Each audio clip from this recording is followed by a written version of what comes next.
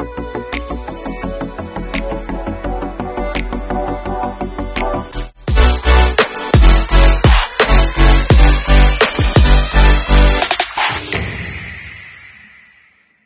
and welcome back to the Lion Life Academy presented Unboxable Unstoppable podcast. The Lion Life Academy is a monthly coaching membership and community helping mothers find their way back to themselves so they can be bold custodians of their health, their families and the planet, and in doing so, rewrite the future. So I'm very thrilled to be able to say this is episode 22, I believe, of the podcast. Can't believe it. It has been incredible. I mean, that means I've almost been doing this for half a year. And I tell you what, it's so much fun.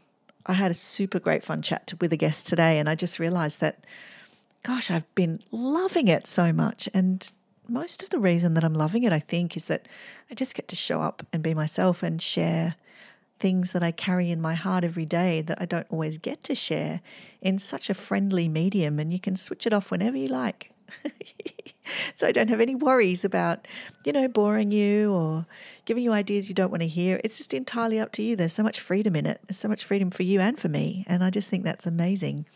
And one of the reasons I guess I'm mentioning freedom is that today's topic is really just the people that we have around us. And I think more than ever at the moment, I've been in isolation for a couple of weeks, and after 3 months of being locked down in Sydney, there is a definite sense in the air of being very clear how important connection with other people is, and also being very clear about the different experience we're having without that connection, without easy connection with family members all over the world, or with friends who we don't live in the same area as. We've been disconnected from people, friends, family, lots of people. And it makes it very clear when you don't have something what it's like not to have it and what it gives you. And it's kind of got me thinking about really, I guess, the way that we are such a sum of the people around us. There's that classic quote about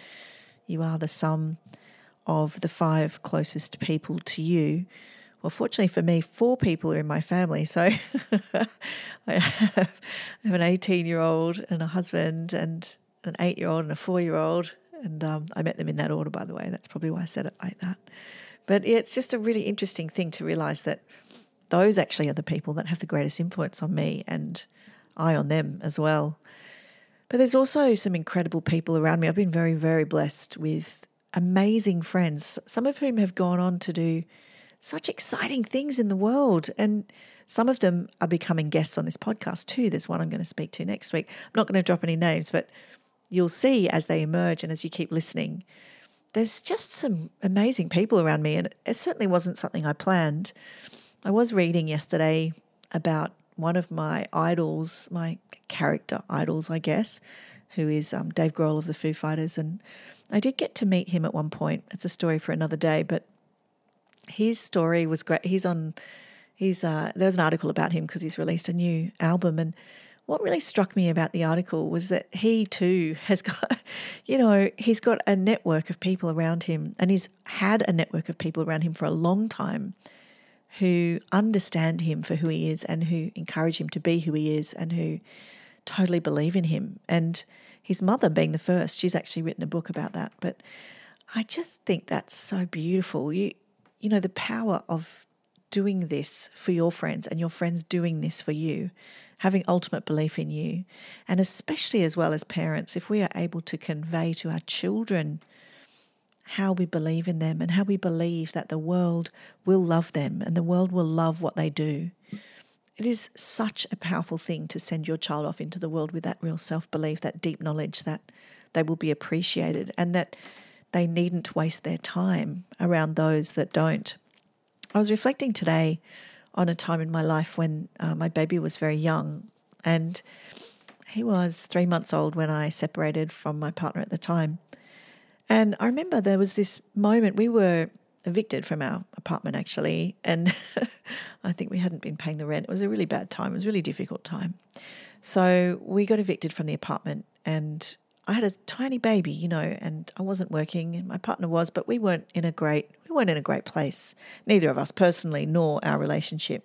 As much as there was a lot of love, it wasn't a healthy relationship for either of us, I don't believe, certainly not for me. So we were in this place where I knew that if we didn't find somewhere to live, I'd be homeless, and I'd been homeless previously for a couple of weeks. So I was pretty, oh no, I hadn't been homeless at that time. No, I hadn't. That's right. But I had periods of not knowing where I was going to move when I'd been asked to move out of places. And it was a terrible feeling. So I'd moved many, many times in the years prior to that because of my own instability and because of choosing the wrong places to live and the wrong kinds of flatmates and, ongoing situation. Being a really unreliable person myself, I was a terrible flatmate at the time. So basically what happened was I was pretty desperate to find somewhere to live, especially because I had a young baby and I was very concerned about not having somewhere to live. And so my maternal instinct's pretty high at that point, right, with all the hormones, post-birth. Anyway, so I went looking for places, and I remember my partner wasn't too keen. I think he wasn't too keen to move, partially because I'm just suspecting because he had family he could go stay with outside of Sydney where we lived at the time. So I didn't really want to go live with his family, though. I didn't, at that point in time, I guess I didn't really trust myself to be around other people or in their homes. I also didn't really trust that they had my best interests at heart. And this is where the story becomes relevant. So because I didn't trust that they had my best interests at heart, because they didn't know me very well, to be honest. Now I would. Now they're my family. I completely adore them. But at that time, we didn't know each other so well, and I didn't know them. They didn't know me. So it was very difficult to really trust them and want to go and stay in a community I didn't know and I didn't understand, and I didn't feel like I was very safe in myself. I probably knew that I wasn't very reliable and didn't want to be around other people as well. So I found a place to live. I was really lucky. This friend of mine had this apartment that was in the bottom of an old house that was probably going to be knocked down. It was really nice, had a back garden, which was rare. Where I was living, that was pretty rare, near Bondi in Sydney. So it was really cheap. So we moved, and my partner did not want to move there, but I was like, I got to go. I got to find somewhere to go. I can't just go nowhere. I don't have family to go to. And that was kind of the end of our relationship, really, because he didn't want to move into that place. I think we knew that we were in a really unhealthy situation. But at that time, so most of my friends at that time were his friends. I didn't have any really close friends. I had a couple who ended up being very dear friends. You know who you are. But the thing is that I didn't really have that close crew. I had kind of burned my bridges through my years of addiction and being just not very reliable, not very nice, and there were some people who adored me, but kind of at a distance, and those people are still my friends. But at that time, they were keeping their distance. They knew, I think, that I was quite dangerous and unpredictable. So my point is, I knew at that point in time that I did not have a group of people around me that really had my back. I did not have the people that I needed close to me to really build me up and get me through what was essentially a very destructive and awful time in my life.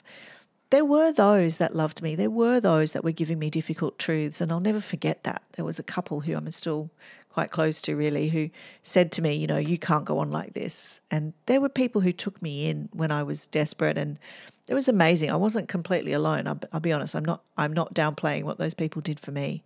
It was incredible. But they didn't know how to be close because I couldn't be close with myself. I couldn't connect deeply within. I was really damaged. I was really traumatized and had a lot of stuff to work out. Now, over the next couple of years, I did work out a lot of that stuff. I did overcome addiction and heal myself of a lot of the really deep down problems that I had. But it took a long time. And, now looking back, I'm amazed I got through it, really. And when I think about the people that I've got around me now, like just during this past couple of weeks where I've not been able to leave the front door, every single day, sometimes a couple of times a day, I've had people dropping things on my doorstep and just being the most incredible friends, so many check-ins and so many just amazing. And, I've got people around me now. If I've got a problem, I know exactly. I can ring them up. I can say, hey, I've got this issue. Can you help me talk through it or help me work it out?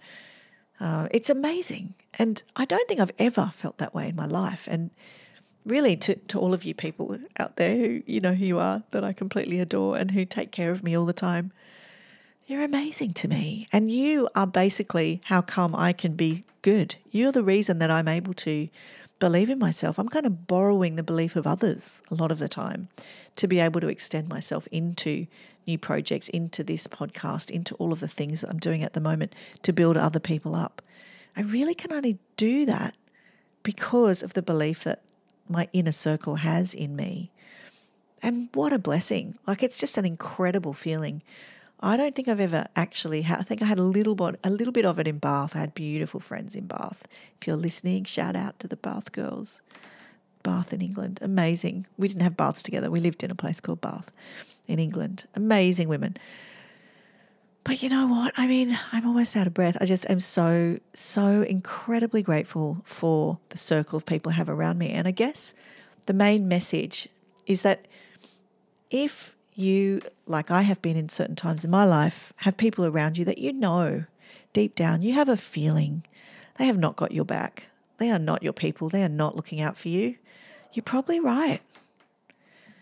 Now, it's not an easy path out of that. You know, it's not hard to make a big step away from something you know is not healthy for you. I know that better than anyone. I know that it takes huge courage. It takes huge amount of support, actually, sometimes from the most random of places. When I think about the people that were my daily supports during that period of my life, they were very unlikely candidates for those positions. I had caseworkers and women who worked running courses for women like me. You know, they were amazingly supportive. Even the people I was getting my drugs from at the time, I think they were pretty supportive. They could see what I was a reasonably good person. I mean, I don't know. I wasn't doing anything too heinous, but, you know, there was some pretty dodgy people around me. But nonetheless, I tell you what, it was really remarkable who steps in when you need it most. And there was a group of guys that took my son and I in, and I stayed with them for, 9 or 10 months, I think. It was crazy. They just gave me their spare room and I stayed there, and it was incredible. And I was pretty mad. They were so very tolerant of me. They were very generous people. They know who they are too. But I'll never forget the kindness they showed me. And that really only happened because I took a big step out of a really unhealthy situation that I was in. And, you know, it takes time. It's not going to happen overnight. That was a 2-year process for me to go from really unsafe to starting to be safe in my choices. It does take a long time. But, you know, the sooner you start, the sooner it happens. And I guess I just want to say, even if it's a small thing, even if it's your life is fairly stable, you have a fairly good life, you have a fairly good partner, you have a good family, but you're around a group of friends that no longer serve you in that way, that no longer really believe in you, and maybe you don't feel a resonance with, you can still love them and not have to be close to them. You know, I've got loads of people in my life that I absolutely love, but I know that we're different, that we have different interests, we have different beliefs even now, and it doesn't matter how much I still love them, I'm not going to spend loads of time around them and they're not going to spend loads of time around me. When we see each other, it'll be amazing. I love seeing them, you know, and there'll be other things that keep me separate from my friends. I know people who listen to this podcast, and you know I love you, and you know we don't see each other very often, but that doesn't mean there's any less love. It doesn't mean we don't believe in each other, we don't like each other, but it means that we're maybe in different places or stages or parts of the world, or have different routines, have different rhythms, you know. That can happen too, and that's absolutely fine. And I guess it's just about honouring where you're at now and who's around you, and being so incredibly grateful and really spending your time around the people whose energy and who your energy contributes to and their energy contributes to you. And you know how you know? Is when you talk to someone and when you leave that conversation, both of you are uplifted.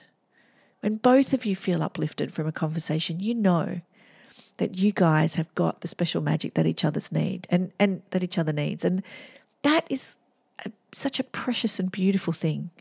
And in fact, I would say that we really should settle for nothing less than that. That really, ultimately, we are worth having those sorts of relationships, those qualities of relationships in our lives always.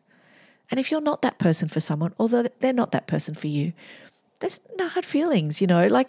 It's how we are. We walk around this earth and we find our people by following those pathways that present themselves to us, and by understanding which ones are lit up and free and uplifting and which ones are not. And we follow the ones that bring us the most joy and the most nourishment, so that we can bring others the most joy and the most nourishment with our presence. That's the way I look at it. So I don't know if that's of any value to anyone out there. But if it is, if this story resonates with you, I really hope that it's been meaningful and helpful and in some way helps you to understand your humanity, just as I am always looking to understand mine. Let's keep being curious and keep following our beautiful paths together. And please do subscribe, share. I absolutely would love it if you could share this with someone that you think would enjoy it. Share this with a friend that you know will get what we're talking about here. And subscribe to this podcast so that people can keep hearing it. Thank you so much. I'll see you soon.